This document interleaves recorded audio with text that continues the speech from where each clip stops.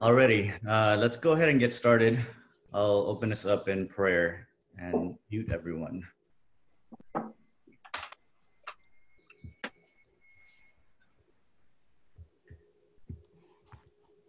Let's pray. Our merciful and generous Father, we thank you for this time that we have together. We ask now that you would be with us, open our eyes to see and open our ears to hear, that we might again know your great love for us as you have stooped low to us in the Lord Jesus Christ. Give us understanding, give us compassion, and give us embodied faithfulness. In the name of the Father, and of the Son, and of the Holy Spirit. Amen. So the last 3 weeks, we have been grappling with what went wrong with the image of God in human beings, why human nature now operates out of scarcity instead of abundance. We've seen the corruption of the various aspects of the image of God, namely the mind, the heart, and the will. All of it has gone wrong. There was an incredible damage done to the image of God, and it all started back in the garden. We kept going back to that old story where the serpent strategically attacked the generous image that God gave to humans. As soon as the woman and the man ate from the forbidden tree, the whole world turned upside down. Things have never been the same since then.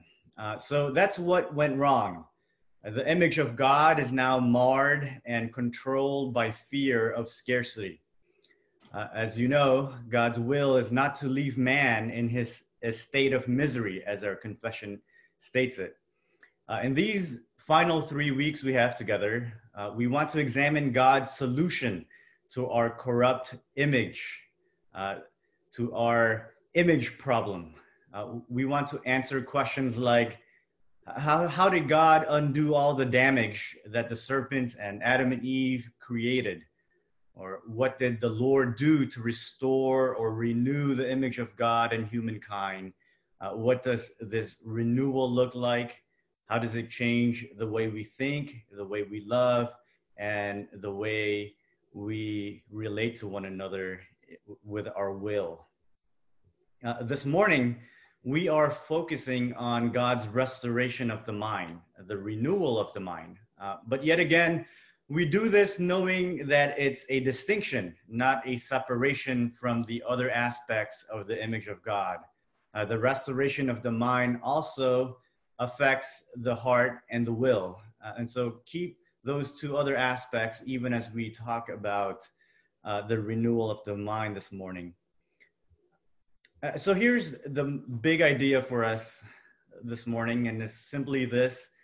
Jesus Christ, as the true prophet of God, is restoring in human beings the abundant mindset of God. I'll say that again. Jesus Christ, as the true prophet of God, is restoring in human beings the abundant mindset of God. If we can sum up the answer to the problem of our brokenness, our image problem, we could do it with one word, and that word is gospel.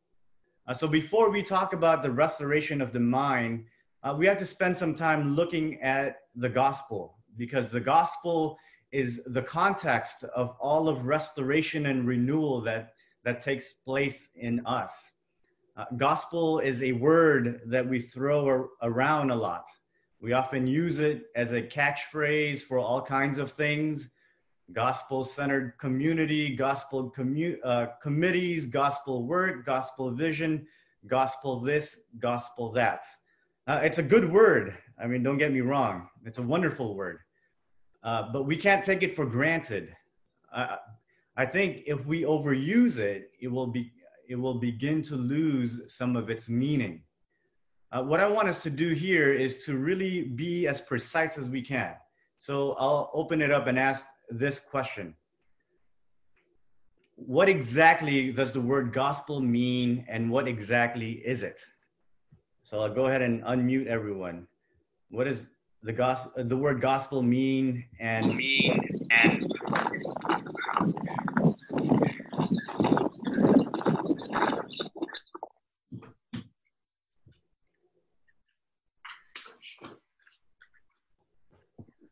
Anybody?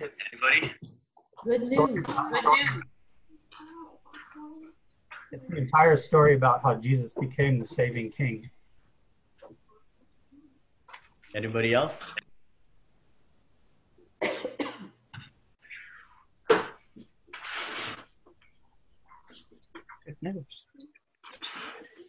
What is the gospel? If I was an unbeliever and I was to say, you guys always talk about this word, you always say this word, what does it mean to you? God be merciful to me, a sinner. What is it? God be merciful to me, a sinner. Okay. Yeah, it's the restoration of our relationship with God through Jesus Christ. Okay.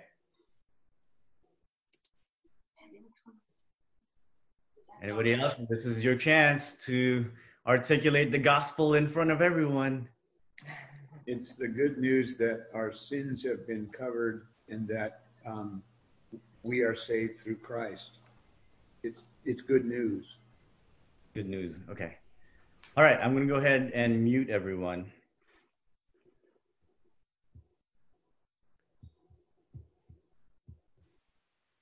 Yeah, I know this is a very Sunday school question. It's probably the Sunday school of all Sunday school question. What is the gospel? But it's definitely worth our time to slow down and consider it, because the gospel is so fundamental to our faith. We have no hope without it. It's a simple message that a child can understand, but it will take eternity to plumb its depth. And if we get this right, I think we'll understand more clearly how the Lord has restored the image in us. So I think this is where we have to do some groundwork. The word gospel comes from the Hebrew word basar, or the Greek word euangelion, which means, as people were saying earlier, good news. I don't know if you know this, but gospel is actually a military term. It's when the war has been won and someone comes back to announce the victory on the battlefield, right? So there's good news. But what is that good news? I like how one writer describes it. He says, the gospel is the power-releasing story of Jesus's life, death for sins, resurrection, and installment as king. It's Jesus' story set in the context of the story of Israel and creation. I think he's exactly right. Notice that this good news is not in the first instance anything that we do. It's what Jesus, the King, came to do. It's an announcement of his story, of his victory. We are mere participants of that story. I think we all know the contents of that story, of Jesus' story, but let me rehearse them for us for the sake of clarity, right? Jesus' story should be very familiar to all of us. And so here are just 8 things for us to consider in the gospel, because without these things, we don't have a true gospel. So 1, that Jesus pre-existed with the Father. 2, he took on flesh, fulfilling God's promises to David. 3, he died for sins in accordance with the scriptures. 4, he was buried. 5, he was raised on the 3rd day in accordance with the scriptures. 6, he appeared to many after he was resurrected. 7, he is seated at the right hand of God as Lord. And finally, he will come again as our judge and king. If you listen closely to those, you'll see that these elements, all of these elements, are found in the ancient creeds of the church. I encourage you to read some of those creeds sometime today. They're the ecumenical creeds, right? Like the Apostles' Creed and the Nicene Creed. And so the gospel has been articulated early in the history of the church, and it continues to be handed down to us even to this day. I think that speaks to the ongoing faithfulness of our God to continually pass down the message of Christ and his gospel for us. It's something to rejoice in, because we don't believe in just another fad. It's an enduring message we can cling to. Now, the ancient ecumenical creeds, they all have that substance, but this message goes back even further than that. The gospel was in the eternal plan of God. There was never a time when God did not have his eyes set on sending his only begotten Son into the world to rescue sinners from sin and enthrone him as the King of the universe. There was never a time, from eternity to eternity, that was God's plan all along, that he might be all in all. But as it unfolds in history, the gospel has been around since it was first announced in the garden.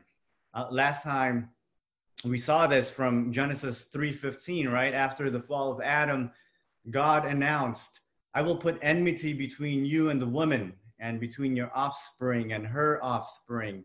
He shall bruise your head, and you shall bruise his heel." Last time we called that the proto-euangelion, which means the first good news. We see that good news in the long history of God's people afterwards. It's in the patriarchs, it's in the kings, it's in the prophets, it's in Israel. But it remained hidden and mysterious, as the scriptures tell us, until the mystery was finally unveiled in the coming of the Son of God in the flesh, crucified and raised from the dead on the third day. As Paul says, what happened in that Christ event was all in accordance with the scriptures. This is one of those passages that we should hide in our hearts as we read scripture, right? Especially as we're reading the Old Testament. Paul says in 1 Corinthians 15, "For I delivered to you as of first importance what I also received, that Christ died for our sins in accordance with the scriptures. He was buried, and that he was raised on the third day in accordance with the scriptures." In other words, that gospel was already contained in the scriptures of Israel, what we call the Old Testament. And it was fully unveiled in the coming of God in Christ. The church now basks in that unveiled mystery. Jesus Christ fully unveiled for Jews and Gentiles to receive him as Savior and Lord. Let me tie this in to our theme then. The gospel is so significant because it is only in and through it do we receive all of God's generosity. Because Jesus Christ is not only an expression of God's generosity, but Jesus is the fountainhead of all generous blessing that comes from God. He is the ultimate blessing and source of blessing. So apart from him and his gospel, we won't truly know God's generosity for us.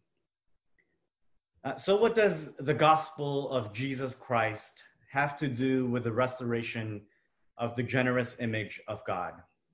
I think to answer this, we have to examine again Jesus's identity. Yes, we know that he is the God-man. He is both fully divine and fully human. But scripture also designates him as the image of God. Paul tells us that Jesus is the image of the invisible God, the firstborn of all creation, Colossians 1:15.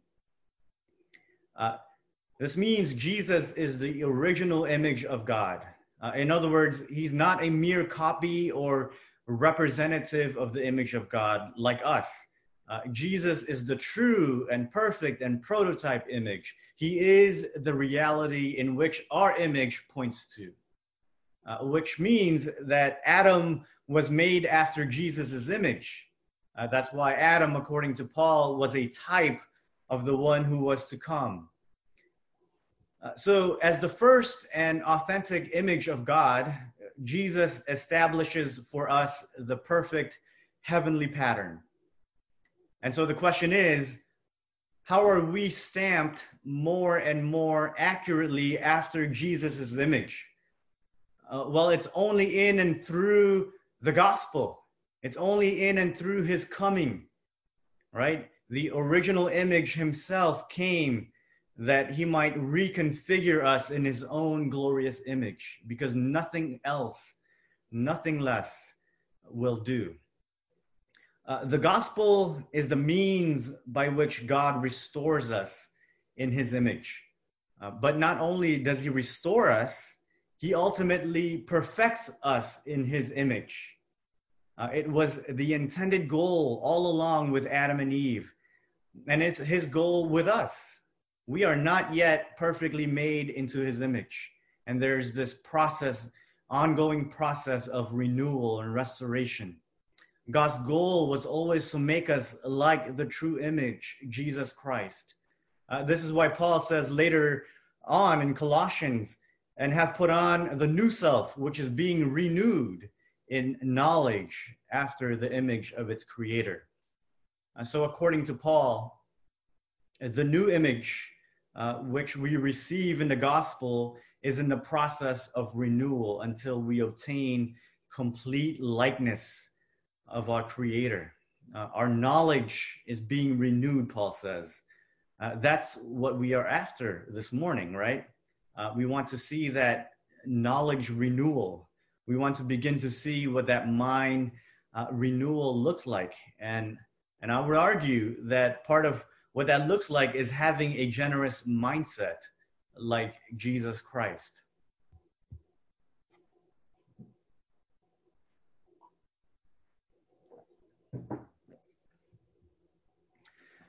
We've learned that humans now have a scarcity mindset because of the attack of the serpent in the garden. He firstly attacked the truth of God. The serpent was crafty, and he sneakily questions to Eve, did God actually say, you shall not eat of any tree in the garden?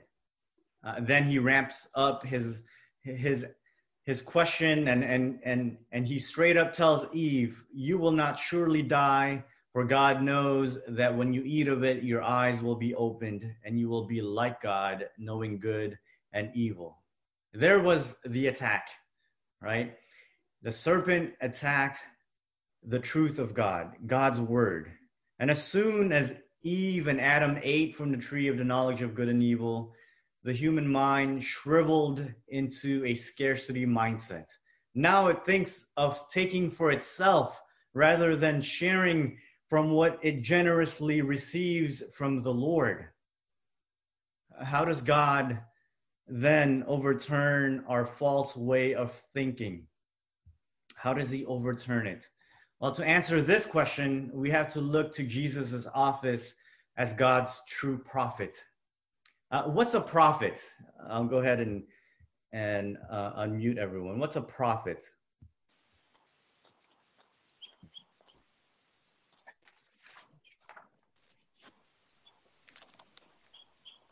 Proclaimer of God's word. Proclaimer of God's word. Okay, that's definitely a prophet's role. Okay. I would say a prequel to Christ before he came to earth, fulfilling these particular prophecies.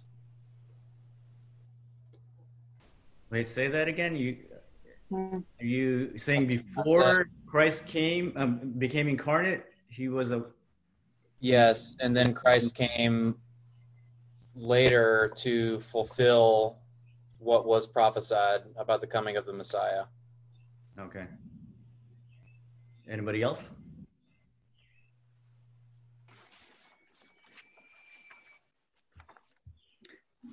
All right, I'm going to go ahead and mute everyone again.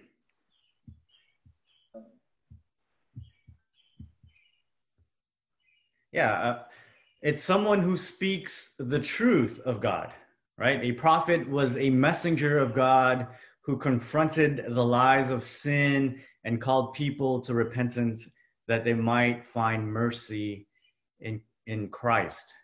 No wonder real prophets weren't liked in Israel. Many prophets came before Jesus, but Jesus was unique because in Jesus we find in him the message of God and the messenger of God coalescing. In other words, Jesus is both the message and the messenger. The Son of God, God himself came down to confront the lies of the serpent. I was reading this from Pastor Brett from the membership book a couple of days ago. He said, if death came into the world through lies, it makes sense that life would come through the truth. Isn't that exactly what we find in the gospel? We find Christ speaking the abundance of God to his people. We find him speaking the truth to them. But Jesus is not simply speaking the truth. Jesus is the truth himself, who came down to testify. That in his gospel, in his coming, we do not find a stingy God. That is the truth. We find a God of generosity, rather. And if you think about it, that was Adam's role back in the garden. He was to be a prophet and was given the task to stick with the truth at all cost, to believe and cling to God's word, to proclaim the generosity of God as the kingdom of God expands. But we all know what happened. He failed. His failure resulted in a scarcity mindset. The gospel reverses that failure. And so that the result of Christ's prophetic success was the restoration of an abundant mindset. The truth himself came down and became the way of abundance to the Father, that we might have life. Jesus says he is the way, the truth, and the life. No one comes to the Father except through him. There's the overturning, right? The truth himself coming the way for us by taking on flesh, dying on the cross, and now seated at the right hand of God, ruling and reigning. In that way, we find life. That's the overturning. When we make our way to the Father through the gospel, through Christ as the truth of God. And so the result is no longer should we fear scarcity. Then we can think like James, every good gift and every perfect gift is from above, coming down from the Father of lights, with whom there's no variation or shadow due to change. So I'm going to go ahead and pause there and see if you guys have any comments or just kind of reflections before we move on. Go ahead and unmute everyone.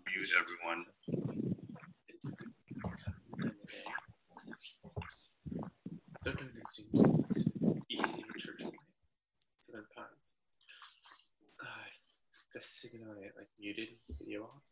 Any comments?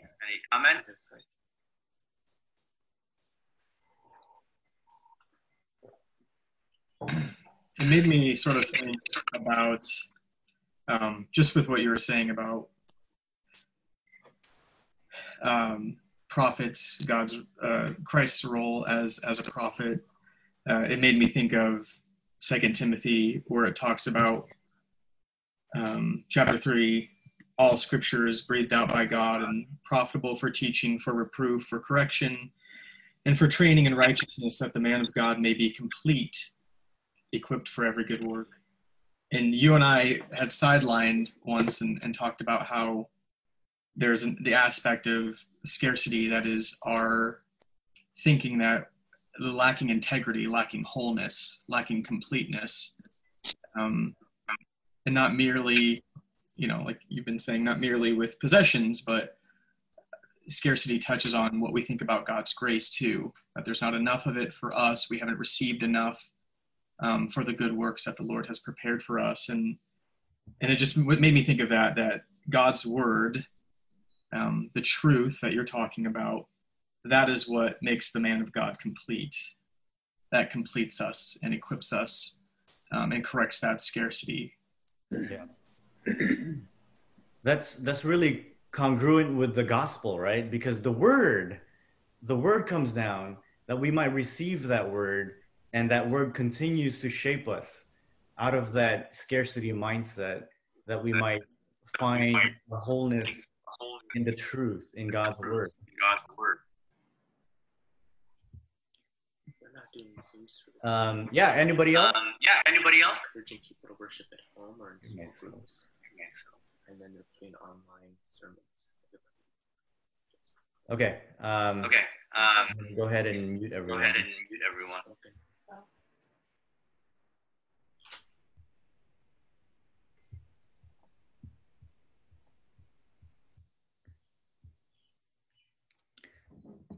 We've seen so far that the good news, the gospel, overturns our scarcity mindset. And specifically, we've seen that it's in the work of Christ as our true prophet, where we see this overturning happen, where lies are overcome by the truth, and where the generous truth of God is privileged, and where the generous truth of God is privileged in the mind over the fear of scarcity. But let's turn to 2 Corinthians 4 for a second, if you have your Bible. Let's turn to 2 Corinthians 4. I'm going to go ahead and read verse 4.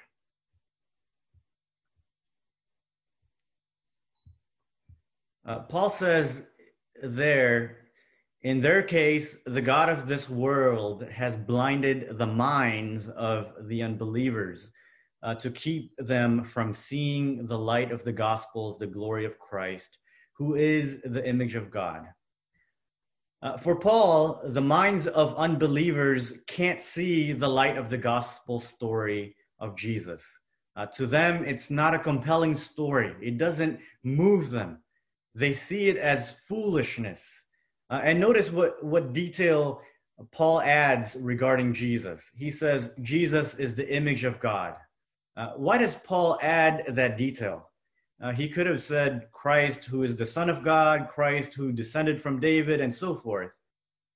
But he doesn't. He says Christ, the image of God, who is the image of God. I think Paul is being intentional here. If you look back to verse 2 in 2 Corinthians 4, you'll see Paul defending the apostles' ministry. He says, but we have renounced disgraceful, underhanded ways. We refuse to practice cunning or to tamper with God's word, but by the open statement of the truth, we would commend ourselves to everyone's conscience in the sight of God. I mean, what does that sound like? It sounds like the opposite of what happened in the garden, doesn't it? Paul and his brothers are refusing to act like the serpent, not out of cunning, but they're sticking to the truth. They are clinging to God's word. What is that but actions consistent with the true image of God? That's to act like those who are being transformed and are being renewed in the knowledge after the image of its creator. My point is that privileging the truth, like Paul and the other apostles, is an abundant mindset, because it doesn't think out of fear, but out of the generosity of the truth found in the gospel. Beloved, we have to cultivate a mindset for the truth. If we're ever going to be generous, we have to cultivate this mindset. One of the ways we do that is by really, truly listening to God's word as it is proclaimed to us every Sunday. Yes, we grapple with God's word every day, but particularly on Sunday, God speaks to us through his minister.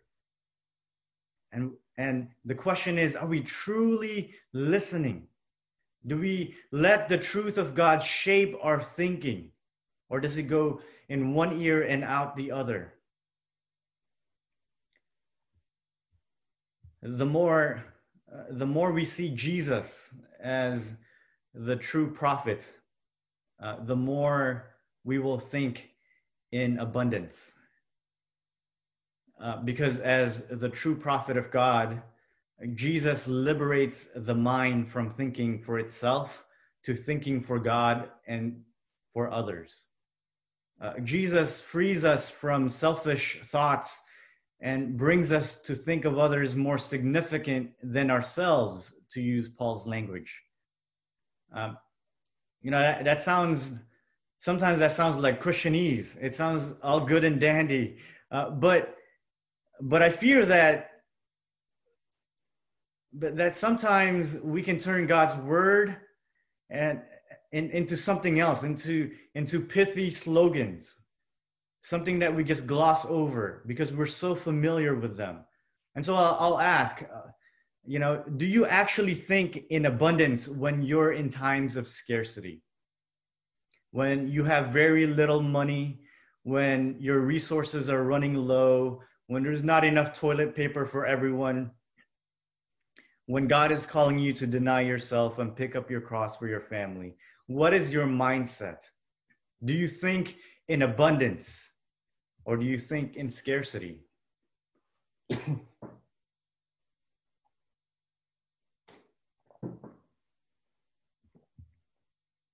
The gospel says you have an abundant God you can trust, that even in death, God will give you life.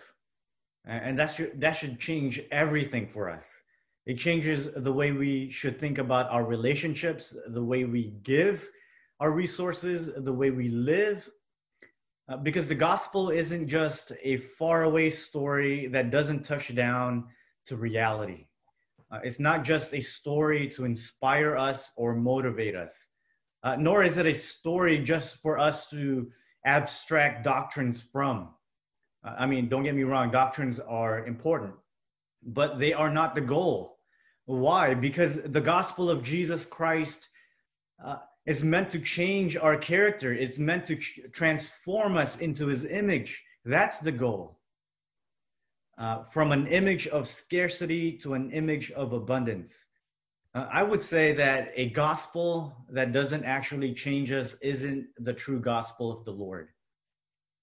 The gospel has a goal, and it's not simply to bring us to heaven when we die. It's to make us like Jesus the Lord. The gospel conforms us to the true and perfect image of Christ. Anything short of that is no good news at all. And this change is most apparent when we are in the midst of adversity. When God actually does put us in places of scarcity. How do we think in those situations says something about our commitment to the gospel, our commitment to God himself? Do we still think in abundance when there's nothing left? Can you think of any stories in the Bible where this abundant mindset is still present despite of a situation of nothingness, a situation of scarcity? Go ahead and unmute everyone. Job. What? Job. What about Job? He had everything taken away from him, and he was faithful, and it was returned tenfold to him. How about the Lord gives and he takes away, blessed be the Lord, right? Good. How about Elisha with the widow with the oil and stuff that didn't run out? Nice. And with the ravens bringing him, was that Elijah? With the ravens? I can't remember which one was which. Ravens and in the wilderness there. But that oil and water not running out, that the oil and the stuff with the widow that he told, fill all the jars and live off of that. That was really a good picture of that. Yeah, you trust God in when nothing is there. Yeah. I can't help but think of the woman with the flask who is anointing Christ before his crucifixion, Yeah, because the reaction of the apostles is like their scarcity. Like, we could have sold that. No, we could have got so a much lot of money. for that. And Christ blessed her for having chosen the greater portion, which was her affection and devotion to Christ in offering that to him, right? Her deeds in that moment showed somehow abundance, right? She knew that Christ was truly everything that she needed. All of her abundance was right there, and the oil was nothing. It was worldly. Yeah, that's good. That's good. Another one that comes to mind is Gideon when he went against the Midianites, and he had started with a lot of men, but it was only 300 by the time all the culling was done, more or less. Like the fact that the strength in the army was not in the numbers, but it was directly from the Lord. Yeah.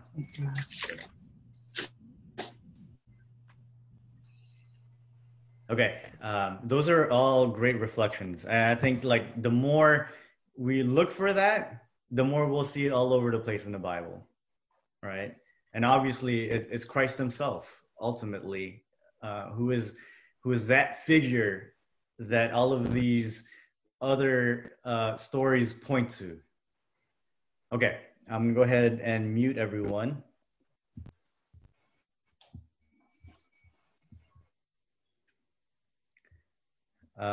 Think of the poor widow in the Synoptic Gospels, right? Jesus sees a bunch of rich people putting in extravagant amount of money in the offering, but they are not the ones that stand out to Jesus. Their money wasn't impressive to Jesus. A poor widow is the one who stands out to Jesus. All she had was 2 mites, or 2 very small coins, chump change. She had nothing, but she gave out of her poverty, Jesus says. Jesus says this, "Truly I tell you, this poor widow has put in more than all of them, for they all contributed out of their abundance, but she, out of her poverty, put in all she had to live on." Here's a woman who truly sees the gospel, who truly thinks after the gospel. She's a woman who lived out of the generosity of the Lord. Yes, she had nothing, but that didn't stop her from giving. So I wonder, how many of us think that way? How many of us say, I have nothing, barely have anything, but I'm willing to give for the sake of other people, right? I suspect that most of us aren't there. And so what we need is the gospel over and over again. We need to see Christ as the pattern for generosity and strive to follow him in his generous thinking, that we might be more and more like him. That's what an abundance mindset looks like on, kind of an individual level. But we also know what this kind of thinking looks like on a corporate level, don't we? We went through the epistle to the Philippians together. The Philippians thought like the poor widow on a congregational scale. They had this mindset together as a body. We're going to give even if we have nothing. Even if we have very little, we are going to give. Why? Because they knew the words of Christ, the prophet. It is more blessed to give than to receive. They were cheerful givers, according to Paul, because they were convinced that they had the riches of heaven in the gospel. You see, that's what an abundance mentality looks like for a congregation. What would our congregation look like if we had that mentality? Especially during this time. Can we put ourselves lower, right? Put others above ourselves during this time? Because that's what an abundance mentality looks like. How do we put our fears aside for the sake of our brothers and our sisters? Beloved, may we cultivate an abundance mindset, because that was Jesus's mindset. And if you're a follower of Jesus, there's nothing greater, there's nothing more delightful to know that we are becoming more and more like him and thinking more and more like him. All right, so does anybody have any final questions before I end in prayer? I'm going to go ahead and unmute everyone. Questions, comments, rebuttals?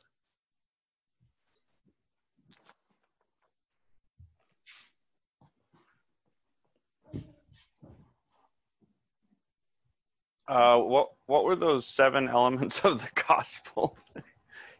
There were 8. 8. Okay, I wasn't sure if it was 7 or 8. That's okay. Yeah, let me give them to you again. If it helps you too, I mean, just go read the Apostles' Creed. All of them are in there. But one is that the Son of God pre-existed with the Father, right? 2, he took on flesh, fulfilling God's promises to David. 3, he died for sins in accordance with the Scriptures. 4, he was buried. 5, he was raised on the 3rd day in accordance with the Scriptures. 6, he appeared to many after he was raised. 7, he is now seated at the right hand of God as Lord. And 8, he will come again as judge and king.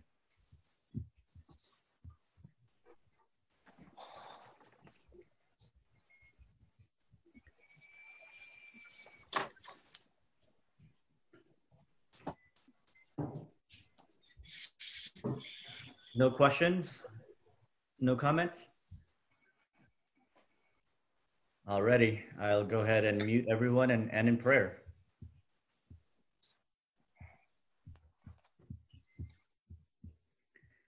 Let's pray.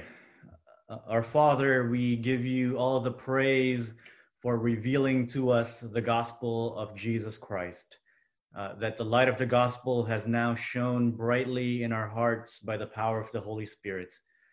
Continue to illumine our minds this morning as we prepare to worship you. Open our ears to hear and eyes to see. May we cling to the truth that you are indeed generous beyond our wildest imagination. And may we, in return, think in the same way that, Lord, you have given us more than we deserve. Lord, we pray that you would be with us. In Jesus' holy name, we pray. Amen.